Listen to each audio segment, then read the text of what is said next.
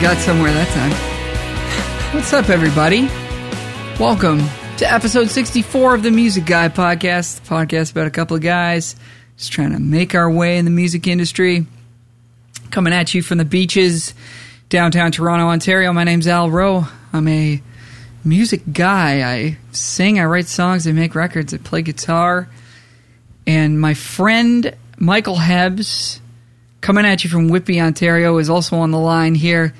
A fellow music guy, plays guitar, sings backup vocals, makes music. And can we tell people your exciting news or not yet? Because it's not confirmed. It's not like official, but I might have a pretty decent gig on a cruise ship for a few months. More details to come if it's confirmed. But yeah. Super exciting though. I like that. I've seen the ocean once in my life. Never been across the ocean. It's, so it'll be cool. Yeah. And when you told me that you had this opportunity, like I was super excited for you. It's almost perfect in a way right now. Assuming that it can all go down, safely, and of course it would be all above board if it does happen. The only concerns are are the government regulations going to change? But it's one of those things where it's like once you're on the boat, if you get screened before you go on and that whole process is done properly, then once you're on the boat, you just stay on. You don't That's exactly ever get off. Yeah. And then it's kind of its own little bubble there. So a very fun bubble. In theory, it should. Yeah, exactly. Yeah, in theory, it should work out super well, and it's just perfect because, normally, we taking 3 or 4 months to do a contract like that, you'd really have to weigh it against. Well, man, I'm gonna have to sub out of all these gigs. Yep. I'm gonna have to sub out all this teaching. And with where most of us are at right now, it's just great. I had nothing planned. So that was the thing. It's oh man, you cool to do this sort of thing. I know it's, a long thing. And I'm I don't even need to check my calendar. I have nothing going on in my life, Yeah. It's a good thing. Exactly. Nothing and nowhere to be. Nowhere to be. Or no, what is it? Nowhere to go. Oh, that magic feeling. I was thinking of... it's a Beatles tune. Of that John Mayer song. Something Lonely. Perfectly Lonely. Oh, that's a good one. Yeah. Yeah. Perfectly Lonely. That's a great track. Yes, it is. Yeah. So we'd like to thank everybody for checking out this show. We're going to be talking songwriting today. I was on the Dave Woods Stories, Songs, and Six Strings live stream. Say that 10 times fast. On the In the Country with Dave Woods Facebook page. Dave does a weekly stream with 4 different Canadian artists from all around the country. It's a bit of a songwriters round. We play, one song each, one at a time, and go around 3 to 4 times. So it's a traditional sort of songwriters round, if you will. And I was fortunate enough to be invited to do the one this week, and that helped a lot because I was able to promote my new single, I'm Not Lost. Plug. Everybody go check that out, please. That would help me a lot. That guy just does so much for everybody. I want to see if, he's saying, I should do a video show. I want to see that show. He does so much for everybody. Yeah. He's a cool dude. And the show is great, if you want to see what the scene is like. And also, too, you got a fucking single out. So now you have, clips of you playing and being yo, what's the name of your single again? I missed it. I wasn't listening. It's called I'm Not Lost. It's also the theme of this very podcast. If you want to see where that build ends up on, what happens afterwards. You want to see where that goes. It's just like you've been watching the trailer to a movie every episode of this 64 podcast. Now times. you get to finally see the whole thing. Yeah. Yeah. Got to check it out. 64 times, yeah. Help your buddy out. So, big shout out to Dave. Go follow In the Country with Dave Woods on Facebook. Yeah.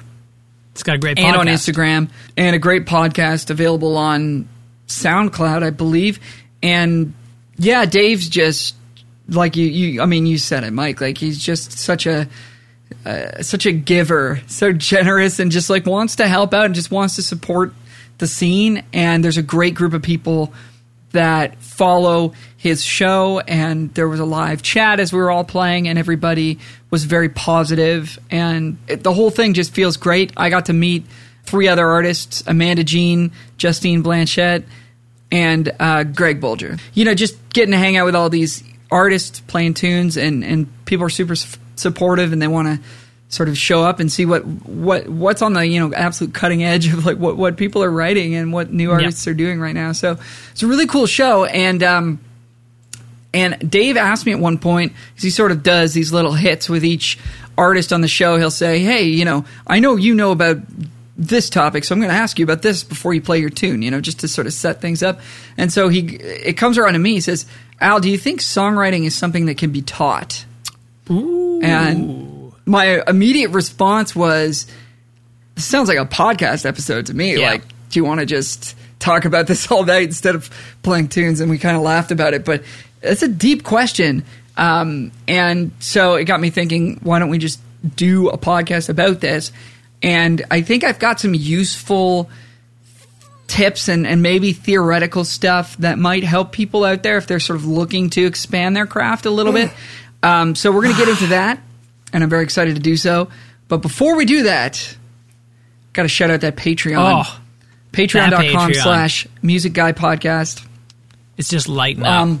If you'd like to support the show directly, that's the place to do it. There's lots of real cool perks there, including one-on-one lesson time with Mike or myself. So we really do appreciate it. If you'd like to support the show, it could be as little as about $1 an episode. Go on and check out patreon.com/Music Guy Podcast. There's a link to it as well right on our Facebook page. And we really appreciate everybody who's been checking that out. The highest tier is called Only for Fans, and it gets you cuddle time with me or Al by the hour. So Al's got very soft skin. Hourly, yeah. Yeah. Sure, yeah. And access to a lot of different motels. You don't need motels to cuddle. You can cuddle in public. I feel like that would be... I guess that's true, yeah. That would, well, not right now. True that. So, thank you very much if you are going over and check out the Patreon. We appreciate the support. Yeah. But the show is always going to be free, so fear not. You'll always be able to listen to our ramblings if you so choose.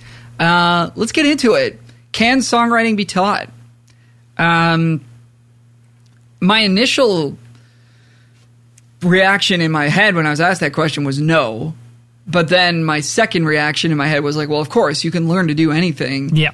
And you can, in theory, you could teach anybody to do anything if you can sort of start from a place of something they currently know and build towards the thing that they're trying to learn, right? So, I believe that it can be taught. Do I think that, like, there's a songwriting course, there's a songwriting lesson that you could take? I don't know. I mean, they exist. Are they useful? Maybe a little bit. I don't think it's quite the same as, taking lessons on an instrument where you're sort of starting from the fundamentals of like learning what each note is and how to play it, and then learning what a scale is and how to play that. And all that stuff is going to lend towards your songwriting at some point. But teaching the actual craft of songwriting is really interesting to consider.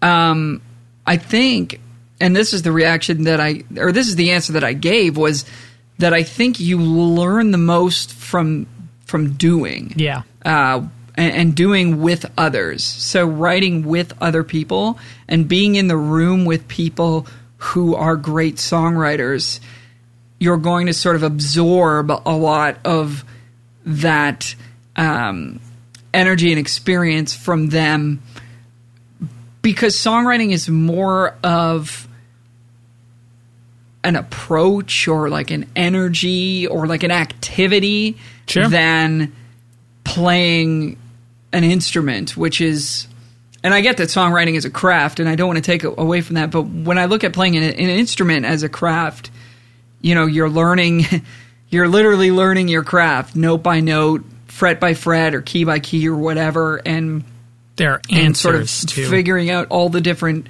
things that you can do on that instrument, and learning all the styles and all that kind of stuff. where I do agree that songwriting is a craft, I think it's a little bit more of a social sort of thing. It's a gathering sort of thing. It's like people, I mean, a lot of people write alone as well, but I think if you're co-writing, it's more about getting together, trying to do it, and most importantly, trying to be open to the different ideas in the room. So my first point towards this is the yes and approach, which we talked about a couple shows ago. I do. I think it's such a perfect approach for life in general, but especially for songwriting. So for those who aren't familiar, for those who are, sorry, you're going to hear me explain this again, but for those who aren't familiar, the yes and approach is, if we're thinking about improv comedy, and I'm sure this applies to other things as well, but if we're doing an improv skit, as Mike said on the previous episode, I'm in a bagel shop. And it's my job then as the next person to introduce something to build on what Mike just said.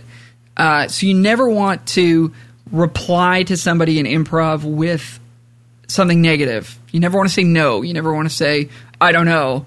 You don't want to sort of shut down whatever they just put out there. You want to use that. You want to build it towards something else.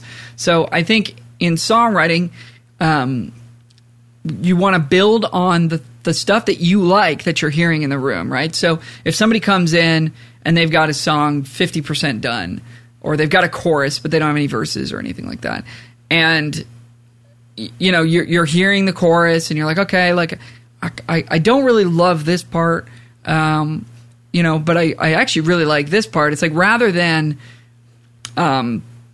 saying, yeah, that first line, I don't really like that. Like, rather than starting from that energy right there that I just put out, which is it's a negative statement. There's no denying that. Saying that you don't like a certain part, right? That's going to sort of introduce a certain energy into the room where this person's now maybe going to feel a little bit defensive. Especially if they're a newer songwriter, they're going to probably take it personally. If they're a more experienced songwriter, not quite as much. But what are they supposed to do with that? Yep. Okay, you don't like this line. Like, what do you want me to do? Right? But if you sort of say, okay, but this last line of the chorus, yeah, exactly. Yeah, just write it better. Don't give up on me. If you really like the last line of the chorus, it's got a really catchy melody or something. One of the things that I'll often do in a writing session is I'll be like, man, that melody's super strong. Like, what if we did something similar to that with the first line of the chorus? Maybe that involves changing one word or two words or something, but we can use the same lyric. But if we sing it like this, I really think that would sound really cool. And now we're building towards something, right? Or like taking that melody that you really enjoyed and maybe using part of it or whatever to start a verse idea. Or using a certain chord progression that they play that you really thought was great, but didn't necessarily fit in the chorus for you. Okay, well, maybe it could be a verse. So always yes and, always building towards the next idea. Speaking of this, I actually had, like, I'm not a songwriter, and I want to work on it purely out of like career interest, though. The craft of songwriting, it appeals to me. Expressing myself, but I am not a person to express myself. It's just not what I do, especially with words. But I had, not my first songwriting session, but my first, like, we are songwriting, we're getting together to songwrite, and it's with, you remember my friend's dad that I told you about? The one who used to work in advertising, and he got me a few gigs, doing music for some commercials and stuff like that. And advertisements? Oh, yes. So he was essentially, what I didn't know, he was essentially fucking the creative director for this company. So he was essentially, if you ever watched Mad Men, he was Don Draper, minus being not a good dude. So he said it's very similar with songwriting, because he's been songwriting sort of his whole life. He's always just kind of been a songwriter. He's never cut anything or anything, but he said it's a lot like, because he was the creative director, he'd be with the client or with his other people brainstorming and having ideas. And he said the exact same thing. You're never going to be like, oh, it's stupid. Because you're just trying to get things moving. You know what I mean? Trying to Yes. get people's guards down so that they don't feel afraid to say something. So like it was really cool to see the symmetry between that, you know, because they're the same with them. They're trying to come up with something creative. They're trying to make something out of nothing. And, you know, you may bring up something that's dumb. Like, what if the baby had an iPhone? I don't know why that's dumb. But that might, you know, spark something else, you know, completely unrelated. Yeah. Like, oh, I didn't even think there could be a baby in this. Okay, perfect. You know, and then that's how Caillou was created. Great show. And you want people to feel like they can put those ideas out there. Yeah. Right? The last thing you want is for somebody in the room to be, you know, constantly filtering themselves and being like, I don't know, this idea might suck. They might not like this idea. That's they might me. not. I shouldn't say that. I shouldn't say that. Whereas, you know, one of their best ideas, or, you know, especially in writing lyrics, like sometimes you say some pretty personal stuff lyric-wise, and that can be some of the most powerful stuff. And if people are not feeling like they can share on a very open level like that, you're going to lose those ideas. And the one thing that you can never have too many of, I don't think, in a songwriting session are ideas. That's what you're constantly running out of. That's when the energy sort of starts to drop a little bit in the room as everybody sort of quiets down and starts thinking about what the next lyric is. Like, you're always waiting for that next idea. So being ready to jump on and support whatever the next idea is, rather than jump on and shoot down whatever the next idea is absolutely crucial. And I think you'll learn that, and you'll see that with the people who, if you're so lucky as to get into the room with somebody who's really written a lot of great tunes, you'll feel very comfortable around them. You'll feel very comfortable sharing ideas. They'll share a lot of ideas, and the vibe will be very positive. It won't be super. There'll be a lot of laughing, hopefully, like a very laid back kind of thing. It's not going to be like a super serious, business style meeting, because that's not what's going to generate the most creativity, I don't think. Yeah. So aside from the yes and, which we could probably just end the episode there, because that is the most important thing I think could give to anybody in terms of advice on songwriting. But I will say that knowing a few chords on an instrument is definitely a really good place to start. Sure. I don't know if that goes without saying, but there are a lot of people who write songs who don't really play an instrument. And there's a lot of people who don't even sing, and they just write lyrics. Dave Woods. And there's been some very famous people who have done that. Dave Woods himself is a person who does that. And, you know, that's a great place to be as well. But I do think that being able to strum a few chords, maybe you only know G, D, and C and E minor on guitar, but like that's going to get you somewhere where you can sort of start to experiment with different chord progressions and melodies. And I think if you just kind of I think you're leaving equity on the table, I guess you could say, in your songwriter life if you don't mess around on some instruments. So I would strongly encourage even people out there who maybe don't feel like they can play, or that they're ever going to be a great player of any sort of instrument.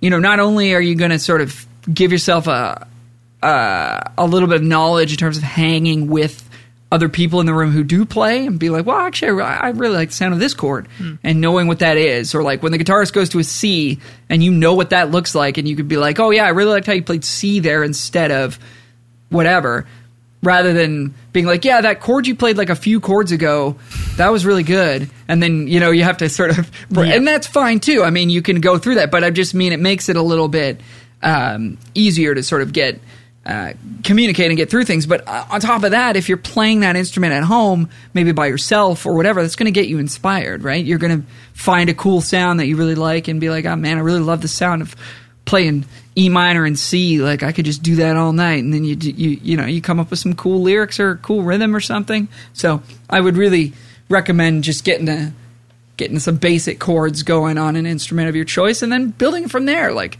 try to learn a new chord every day. It's fun. On guitar, there's not too many too that are like, you know, I would imagine there's like 12 chords that, you know, if you knew them, you could play pretty much any song on acoustic guitar. Yeah.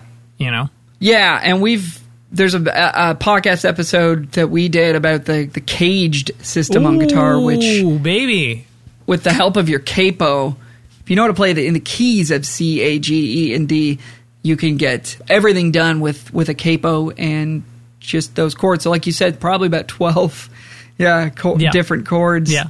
You know, all told. Just because there's some outliers, there's like fucking B7, you know? It's like B7 is like almost a B, and like B's pretty hard for people, you know? B7 usually does it. Yeah, that's right. Never liked playing B7. It sounds weird to me. Yeah, it does sound guitar a bit strange. I've never liked it. What about G7? G7 sucks. G7? Yeah, G7 sounds gross to me. Like the open voicing G7. Like a open G7 chord is fine, you know, but as an open chord, it's pretty stupid. Yeah, it's kind of muddy and rubby. So, basic chords. It's a good thing. The other thing that I think you're going to pick up from writing with others, so I guess tip number 1 should have been write with others, because I think that's super, super important. But another tip you're going to get from writing with others, something that you're going to absorb is perseverance, right?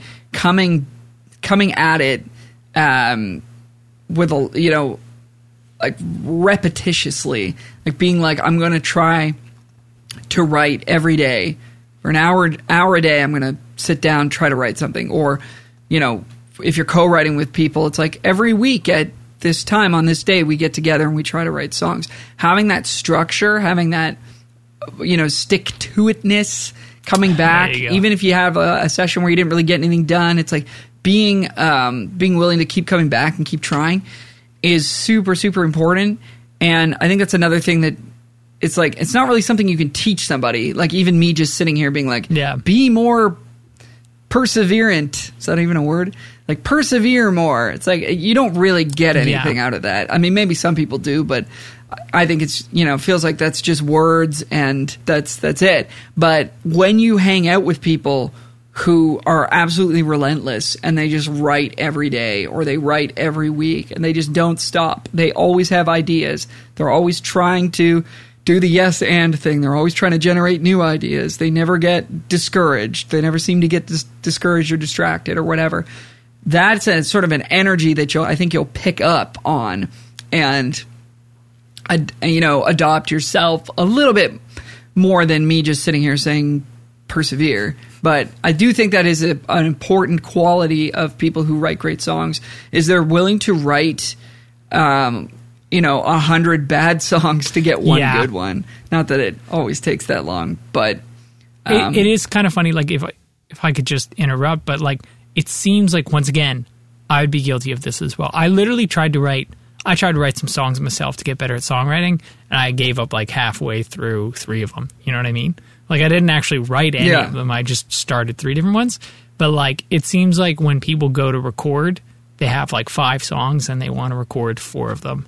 And it's like, you're dropping so much money on, 4 songs that are, not necessarily your best. Like you said, if you write 20 songs and then, you choose 4 of them, you're going to have better songs, That's what the Red Hot Chili Peppers apparently do. Well, they record 50 songs because they have a ton of money. Like Andrew Sheps gets together with them, records 50 songs, and then they choose like 10 of them to be on the album, which is like super smart. Wow. Yeah. Yeah, I mean, because you're seeing them through all the way to the end, so they have every opportunity to become great, and if they don't, then they don't. But we can't afford that. That's impressive. God, no. But you could write. Yeah. You're right. I mean, it's like if you're coming into your record with 6 tunes and they're the only 6 tunes you've ever written, you're right. The chances of them all being as good as possible are low. They're not probably not going to be the best your best work, right? So I think there's something to be said for like if a song doesn't get finished, then it shouldn't have gotten finished. Like some songs just aren't really happening and they don't get done and you move on to something new. Sure. But I do think there is value in going back to things and revisiting them and being like, man, I thought this chorus was banging, but we just couldn't get anything else going on. Like, can we try and make this thing happen? Sure. Maybe take it to a different group of people to write with or whatever and try to make it happen. But, I've got more unfinished songs than I can count. So I do agree that there's importance in sort of seeing things through and finishing things. I don't know quite where I stand on this, because sometimes I think I just got to let go of something if it's not happening. Sure. Move on to the next. Don't try to force it. Yeah, but, that is tough, right? Because you don't want it to hold you back, but you don't want it to become like a habit where it's like, well, I write a song every day, but I don't actually write a song. I get started on a song. Like that is true. That's hard. Yeah, that's true. But I mean, if you can sort of, I think it's more important just putting the time in and coming into it with an open mind and coming back to it with somebody said, I think it was on this show, that they were quoting Ed Sheeran, that like songwriting's like a tap and you just run it and get all the bad stuff out until the good stuff starts coming. And I can't remember who said that, but I believe that was an Ed Sheeran thing. And that really stuck with me. It's just like I think you just got to keep coming back to it and keep working on it. Now, one thing that's going to happen is you're going to get into patterns, or you're going to get stuck. You're going to get writer's block. You're going to feel like you keep writing the same song over and over again, whatever it might be. I've heard a lot of people recommend this. I've found this to be pretty helpful. Writing on different instruments. So if you always write on an acoustic guitar, for example, even switching to a different acoustic guitar might be enough. Sure. But like, if you're always writing on acoustic guitar, you're always going to be going for the same chord voicings, the same progressions, what have you. So changing it up, if you do sort of dabble with something like piano or ukulele, would be another one, because it's kind of like guitar, but all the chords are different. The shapes are all the same, but the chords are all different chords. And this is sort of like a sub thing here, but like writing in different tunings. And we were kind of talking about this with Dave Chown on the last episode. Tune your guitar to open C or slack G or whatever some of these crazy tunings are, and then see what you come up with, right? Because now you're taking yourself out of those same pathways that your brain always wants to follow. It's like, oh well, I didn't have access to this particular chord voicing before because the tuning didn't allow for it, but now I can actually play whatever it is, like some cool open strings in this chord, and now it sounds like this, and I can move it over here, and then it sounds like this, and then I think that can really help spark some ideas, spark some creativity. I have an interjection. Speaking of songwriting, and kind of what you're saying, there's a guy named, I believe his name is George Whitehead. I'm gonna get his name after this, but he does a lot of songwriting. He was like the track guy for like Kelsey Ballerini. So you were saying playing other instruments, and he said a big part of that is like making a loop and then writing a song with it. You know what I mean? So you could do that same thing if you have access to a drum machine, or like my beat pad was like fucking $70, and just plunking out a drum beat or pulling up a loop with Output Arcade, and then like literally just dropping in a drum beat and then trying to write to that. That's like writing with a different instrument. You know what I mean? Because you're not writing with a guitar, and there would be no chords. Well, maybe in the loop there's chords, but you know what I mean. That's a really good point, man. Yeah, absolutely. And I think often nowadays there is a tracks guy or a laptop person at the writing session throwing together a loop, throwing together a quick little track, and then at the end of the writing session the singer will record a rough vocal on there, and then they'll have a demo, and then that might be ready to pitch to artists, or it might be ready to take as a demo into a studio and do like a more fleshed out version. So now more than ever, I think the electronic side of things is becoming a real big creative tool. So I know there's a lot of people out there that would sort of put up some resistance to using computers and technology Those people in are a just sort of a creative dumb. setting. I'm like, just blanket statement. Those people are dumb. Well, I'm the only reason I'm saying that is because I've been listening to some of the UBK Happy Fun Time Hour, and they expressed like a concern with the fact that people are always on their laptop and headphones to be creative and not ever like. But that's a good, going out into the world and what you said trying to though get inspired is like maybe writing on a laptop is your norm, and then you could go out into the fucking world with a notebook sometimes. You know what I mean? Like you can't. Yeah. So like that is a good point, but to just be like I can't write with a computer, it's like. Well, then you're just not going to be able to do certain things. No, and a lot of people are writing that way, and I think it's totally valid. Yeah. Oh, the name of that guy was Forrest Glenn Whitehead, and the name of the channel was Music City Playbook. He goes through how to sort of make loops, and he actually did a live songwriting session, had like 15 people on his stream, like just random people you could join if you wanted to, and they wrote a song, and he sort of made beats, and they'd send him tracks, and it was really cool. It's really good to check out. Wow. Music City Playbook. That's Glenn super cool. Whitehead. Sweet. I will link that in the show notes. So I got a few other things written down here, and I think that if I'm not reiterating myself too much, like I think the main things you want to focus on if you're trying to become better at songwriting or trying to write more is like number one by a lot is write with other people. And then within that, number two is yes and number three is perseverance. Keep coming back. Make it a regular thing. Schedule that time. Put it in your calendar. Keep coming back to it, and you will get the results eventually. I think it's one of those. It really is one of those activities where you just kind of have to keep throwing yourself at it until good things happen. So, in terms of actual theoretical, or like I guess you could call them technical tips I can give to. There aren't really like a ton, but one that came to mind real quickly was cutting out little words. And I guess this could be looked at as just sort of simplifying your message. So if we're talking about this most obviously applies to lyrics, right? If I'm saying the word, and I thought you loved me, if that's my line or whatever, why is it starting with and? I could probably just take that out. I thought you loved me. I see. Now that all of a sudden, number one, it's easier to understand because, vocally, when you go to sing it in the studio or whatever, there's fewer words in there. So it's easier to understand. It hits harder, in my opinion, because you're starting with the word I instead of something before that. So you're coming out, vulnerable right away. And, it just makes the melody a little bit simpler.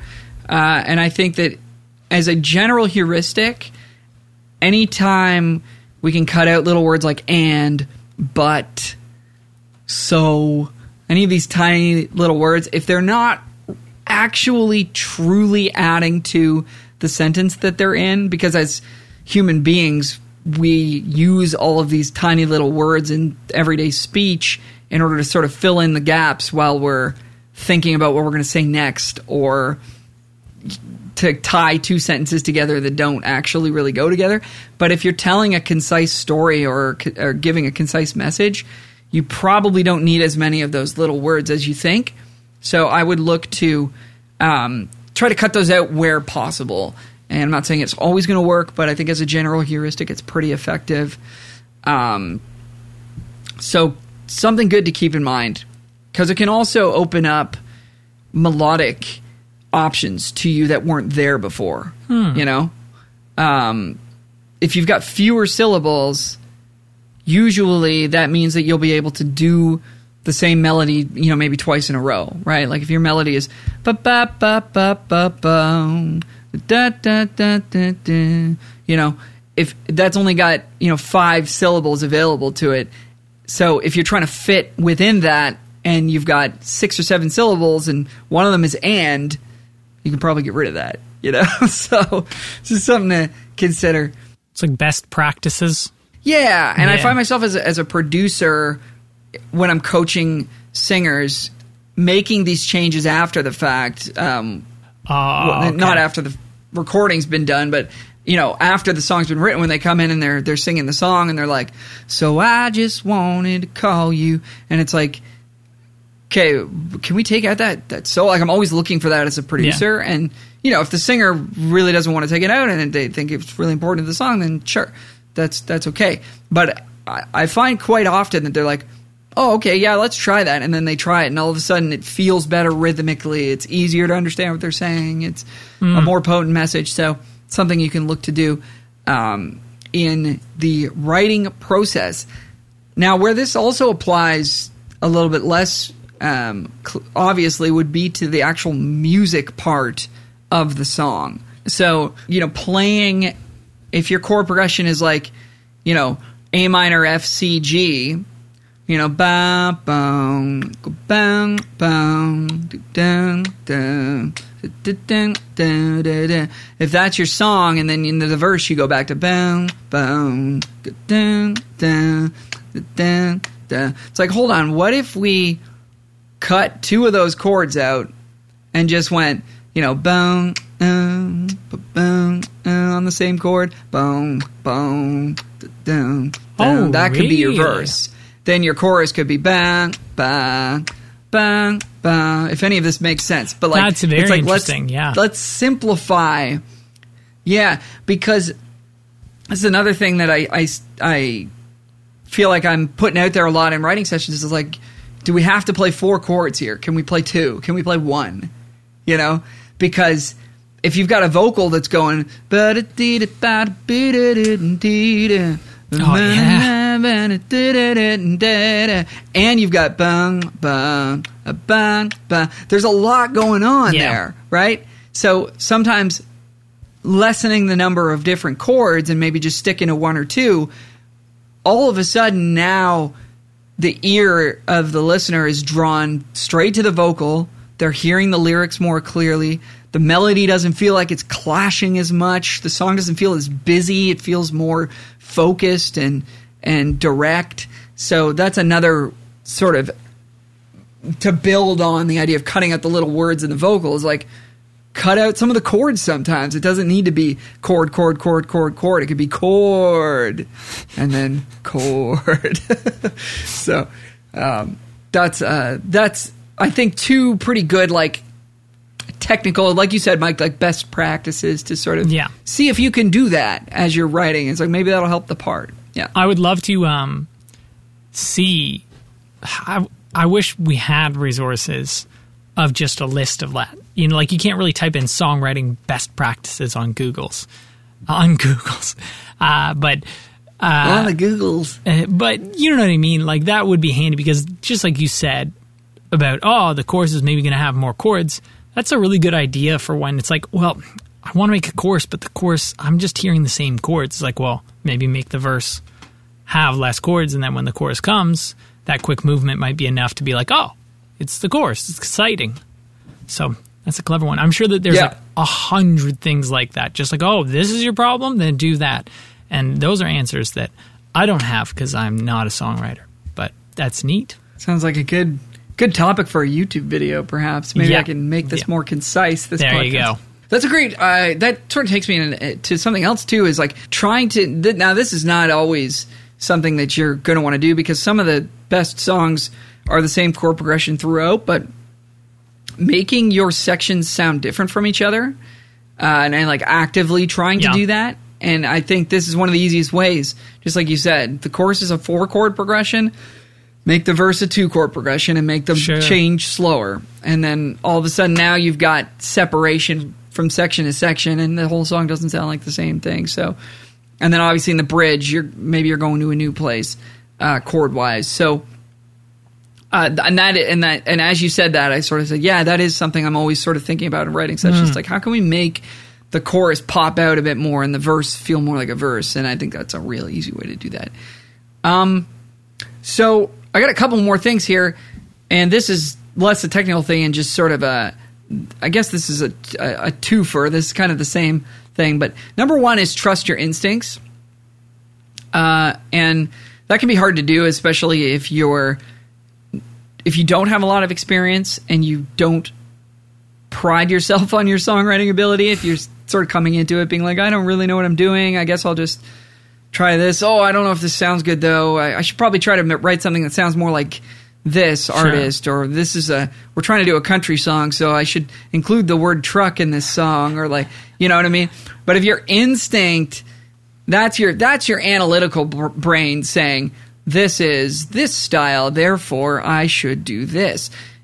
Your instinct, I think, is what's going to get you there more often than not, because the greatest songs are just the ones that just make you feel something powerful as a listener. And it's hard to describe what that is all the time. Sometimes it's a sad song. It's a heavy song. It hits you real hard, and like that's super effective. Sometimes the best party songs they got the silliest lyrics in the world in them, and you would never like consider them to be serious music. But like I'm openly like a big LMFAO fan, or at least when we were like making remember music. That song? Like I thought their stuff Paper was Planes? Sweet. Oh God! It was in the trailer to Pineapple Express. Maybe the band was Paper Planes. Same thing. No fucking idea what the song's about. It just makes me happy. Yeah, and it's just like, but this is awesome, and sometimes it's hard to know why that is. It's hard to analyze that and say, well, it's because they're using this tempo and this chord progression, this and lyrical the device lyrics for this. It's like really makes sometimes my dick it's just hard. A bunch of Sometimes there's just a bunch of very complex, hard to decipher factors that are all coming together at the right time in the right way. And it's just a feeling. It's just like, man, this is awesome. And that's what you want to be trusting. Not the, it's got to be under 3 minutes, otherwise it'll never get anywhere on radio. It's like... Sure. Well, you could kind of equate it to music theory. You know what I mean? Like, if you're writing a song and it's like, oh, this chord shouldn't work, but it does. It's like, well, no, you can't put it in the song then. It's not right, And it's like, well, it feels good, so do it. If it feels good, do it. What's the other line? That's a great point. Even if you shouldn't. Yeah. Don't that's let a great people song. mess you around. Oh, I great love that track. Song. Yeah. One of those was what one of those was for me was the 4 of the key over the 6 minor. I think is the one that like shouldn't work. If you're playing the 6 minor and you're singing a 4 of the key. Sure. It's like it's an avoid note. Yeah. It's a semitone above the 5th of the chord, so it's really rubs. But there's a lot of songs that do that, and it actually sounds really good. And it wasn't until I tried to learn the song or something that I was like, oh my God, they're singing that note over that chord. And it's like, it sounds great. It's like, okay, but I learned in school that you're not supposed to do that. It's like, it doesn't matter. If it sounds good, if it makes you feel good, if it's doing the thing you're trying to do, then you got to go with that.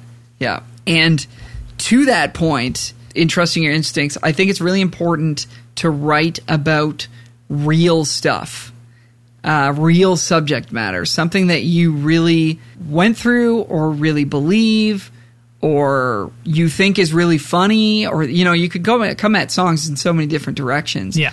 But like one of my pet peeves, and I know this is unfair to make a generalized statement like this, but one of my pet peeves is when genres start writing music about themselves, about their genre. Sure. So like the most famous song maybe of this would be like and the Beatles did it. I'm sure they weren't the first, but it's called rock and roll music.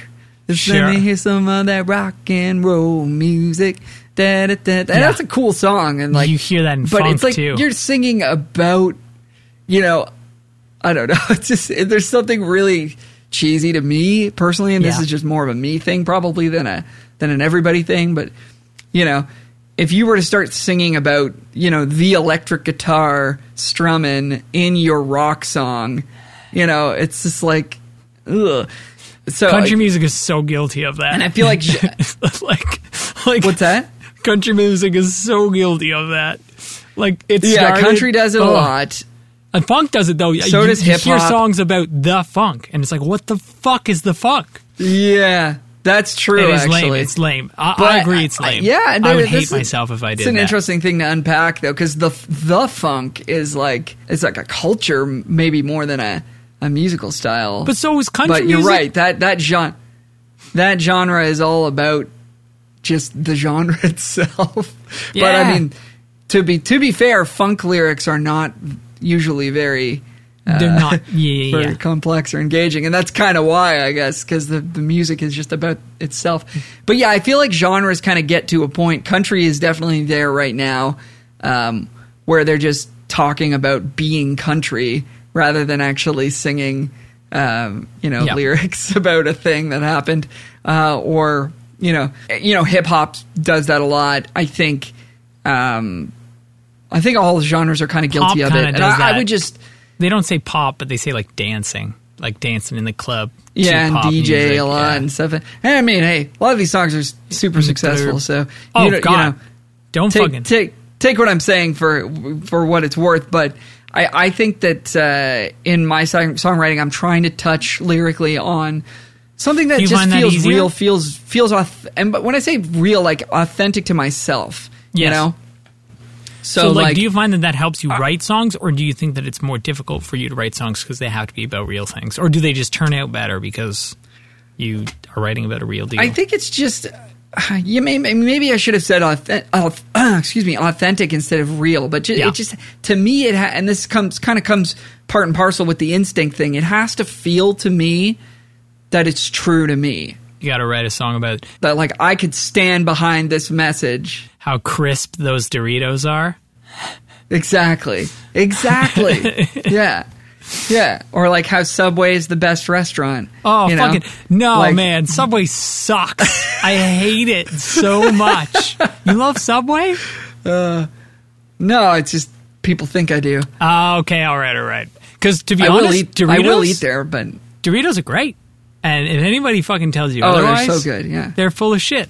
Yeah, just like it's the person who was talking about not writing music with a computer, with a laptop. I will drink Mountain Dew, straight wrong, eat Doritos, fucking write a song about it on my goddamn computer. Redeem a lot of codes for Call of Duty on Xbox doing that.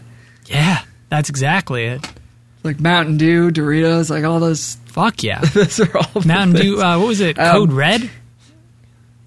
It's actually gross. I didn't like that one.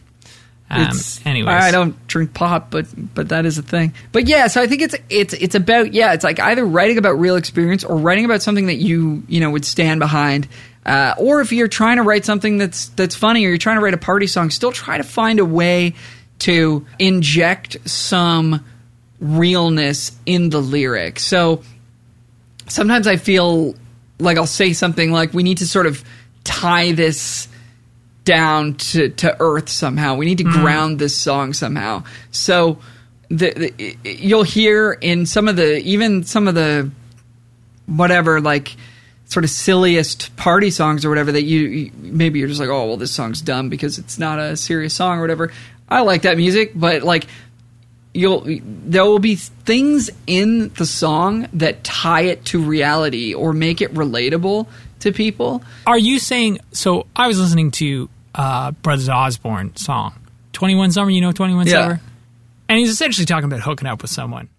He's talking about hooking up with someone, but wishing, maybe not wishing that it wasn't a hookup, but like he like actually uses like a reference to like a thing that happened, whether it happened to him or not. Yes. Like, so he's like, oh, that night in the summer when you pulled off those cut off jeans. Is that what you're talking about? Is like that makes it real? Yeah. That's like an actual thing. Exactly. Yeah, it's a very sexy line. And there will be a very visual, right? Yeah. There will be songs where, and I'm just googling the lyrics to this one right now.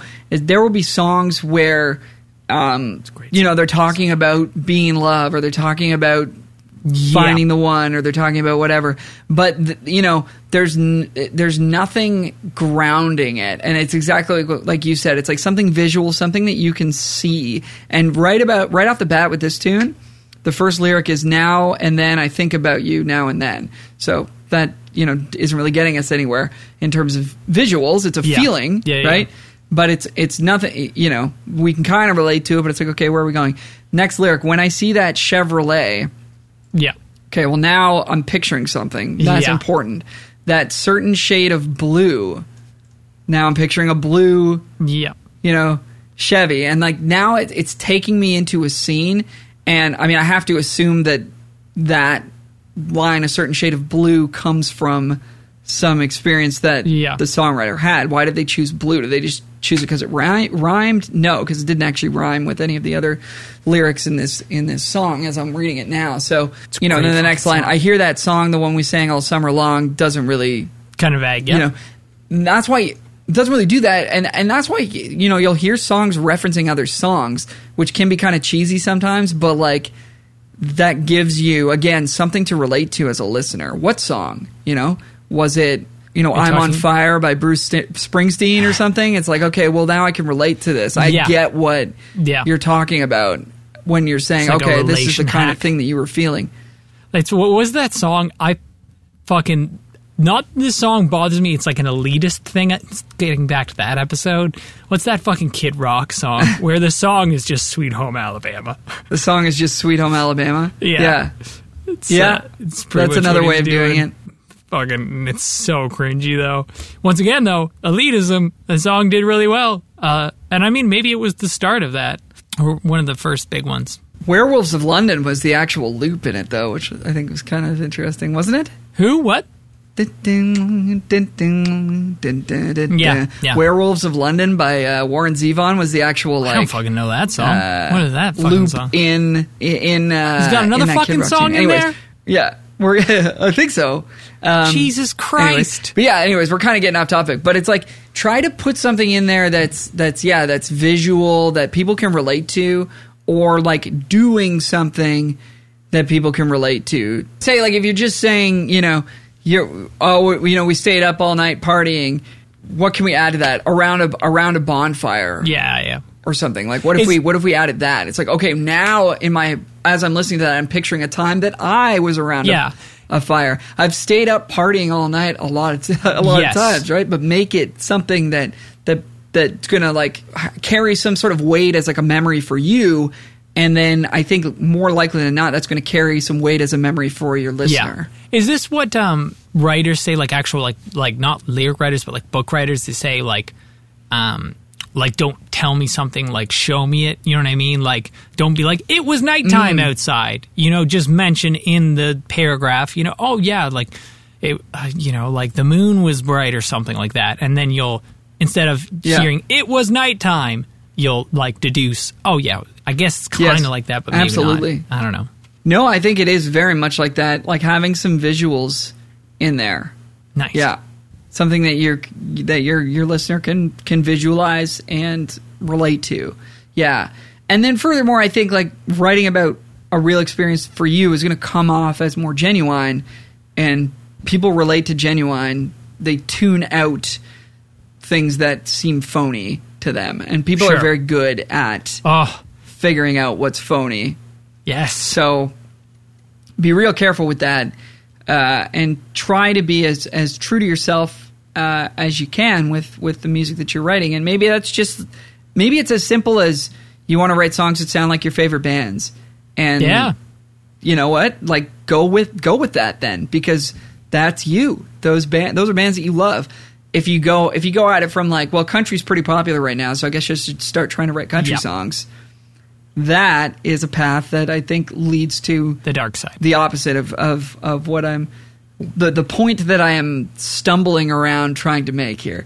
Anyways, that's sort of my my thoughts there. It's a tough Write thing about to talk something about. Real.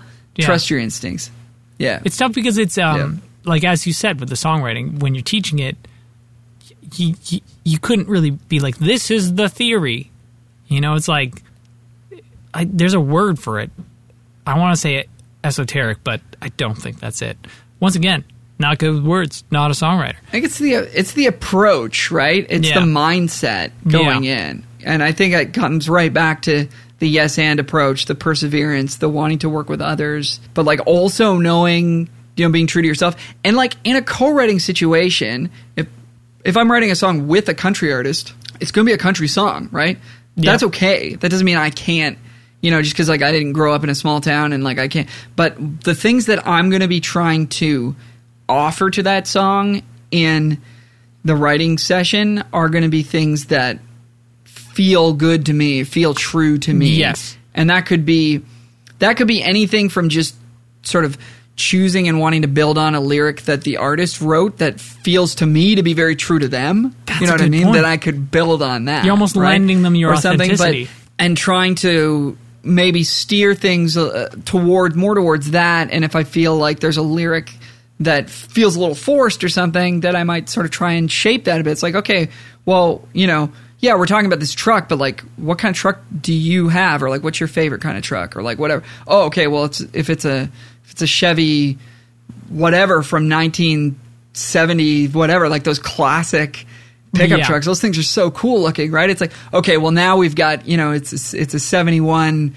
blah, blah, blah. And now you've got something rather than just saying, oh, that Chevy that we drove across the country in. We drove across the country in that car in a we 71 rag top, blah, blah, blah. And then it's like you could be so much more descriptive. And then, somebody's got that car and they're like, this is sick. I'm going to listen to this song every day. You know what I mean? So I think you can like look to, and I'm sort of all over the map here, but I think you can look to be more specific and worry less about reaching everybody and worry more about really reaching the people who your material really does resonate with. Also, I feel like you run less of a risk of ringing the authenticity, like fake bell in your head, if you're describing real things. Absolutely. Instead of just being like, I like trucks, Jack Daniels. There's a song that I keep thinking of, so I'm gonna throw it out there. I got somebody turned me onto this. It's by the band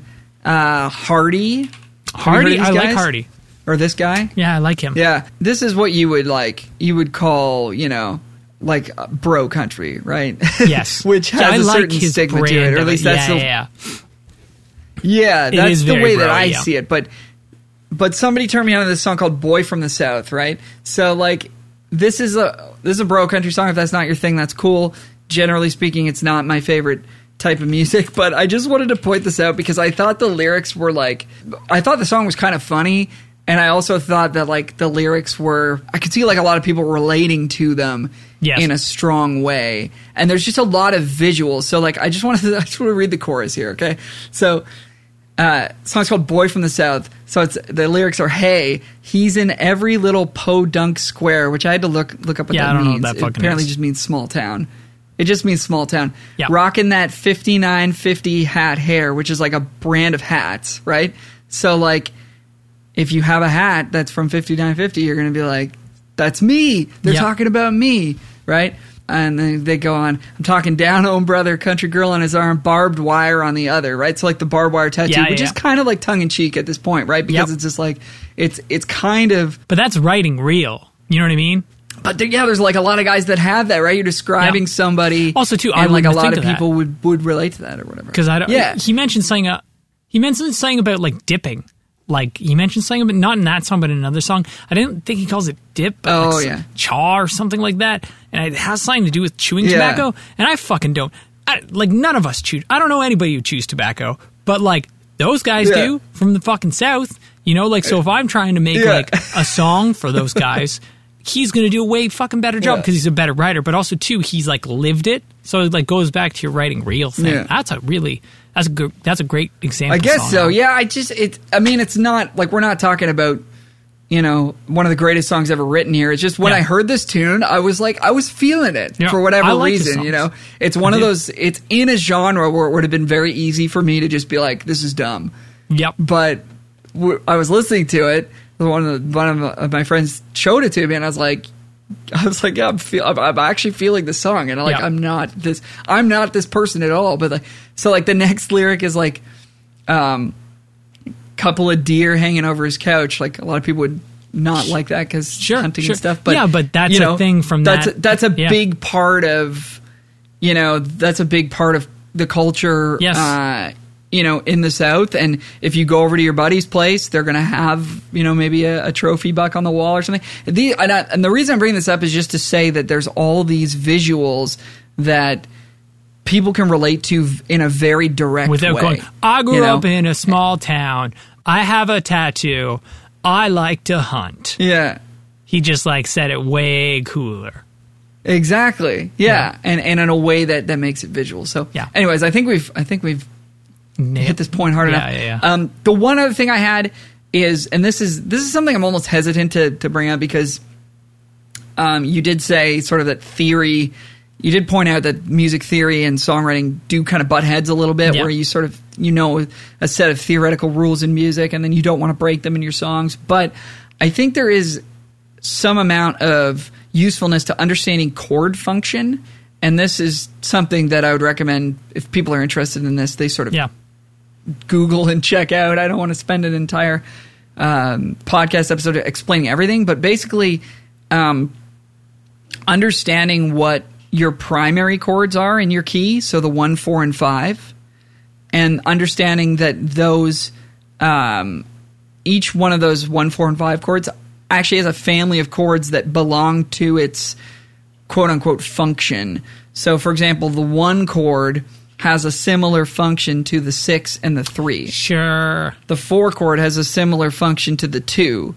The 5 chord is kind of in a league of its own, but there's a couple of other variations that do a similar thing to it. And the 3 is actually kind of blended in with the 5 in a weird way. But just understanding what that means, like that the 1 chord is sort of the home place of the song, that the 4 chord is what people call having some motion, and the 5 chord is what people would have having like a lot of motion, where it really wants to pull towards back to that 1. And that matters. I think for it's more like a really styles cool of music, for sure.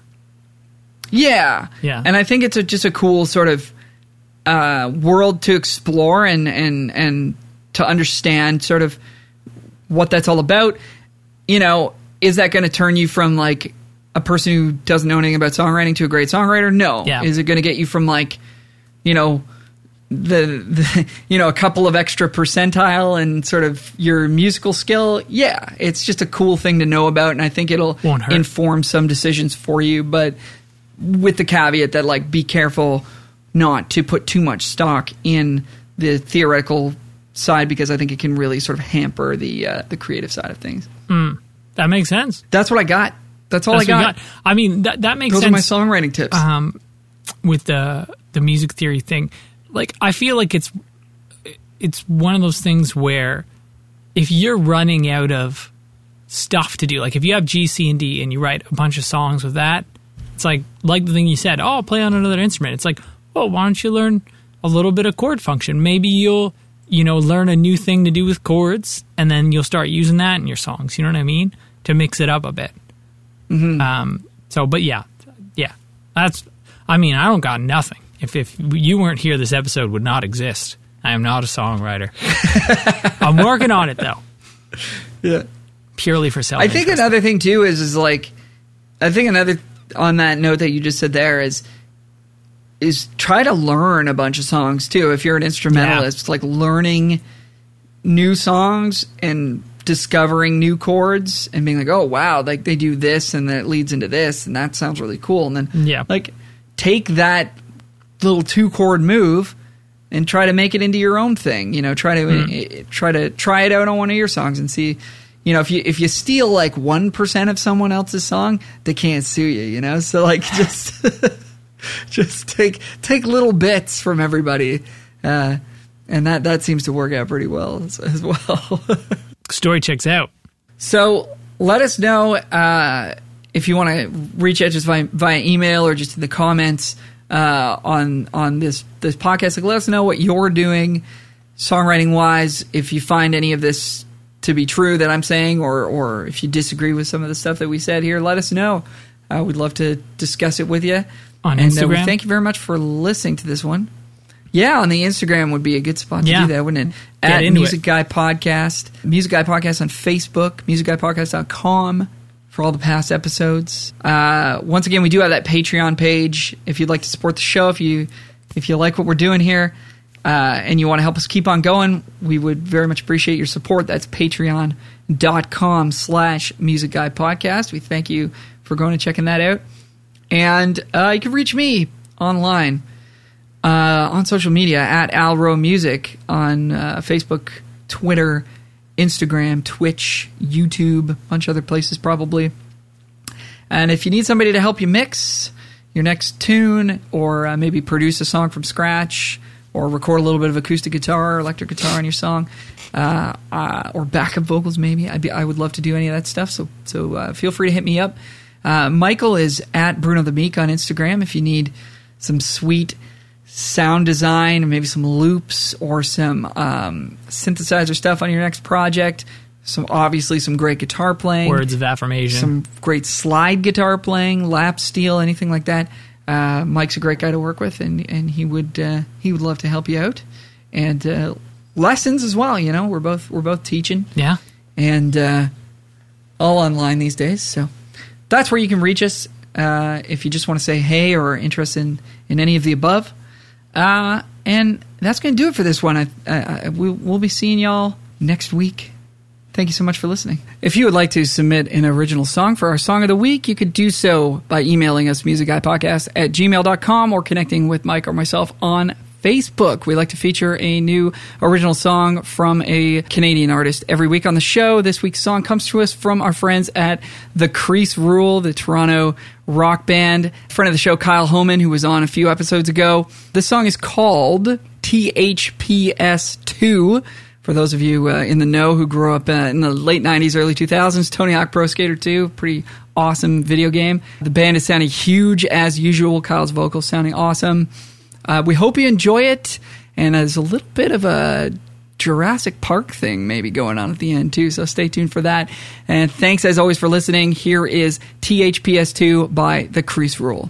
When the ex left me with a pile of shit in a box near the sliding door, couldn't help but see the mistake she made staring up at me from the floor.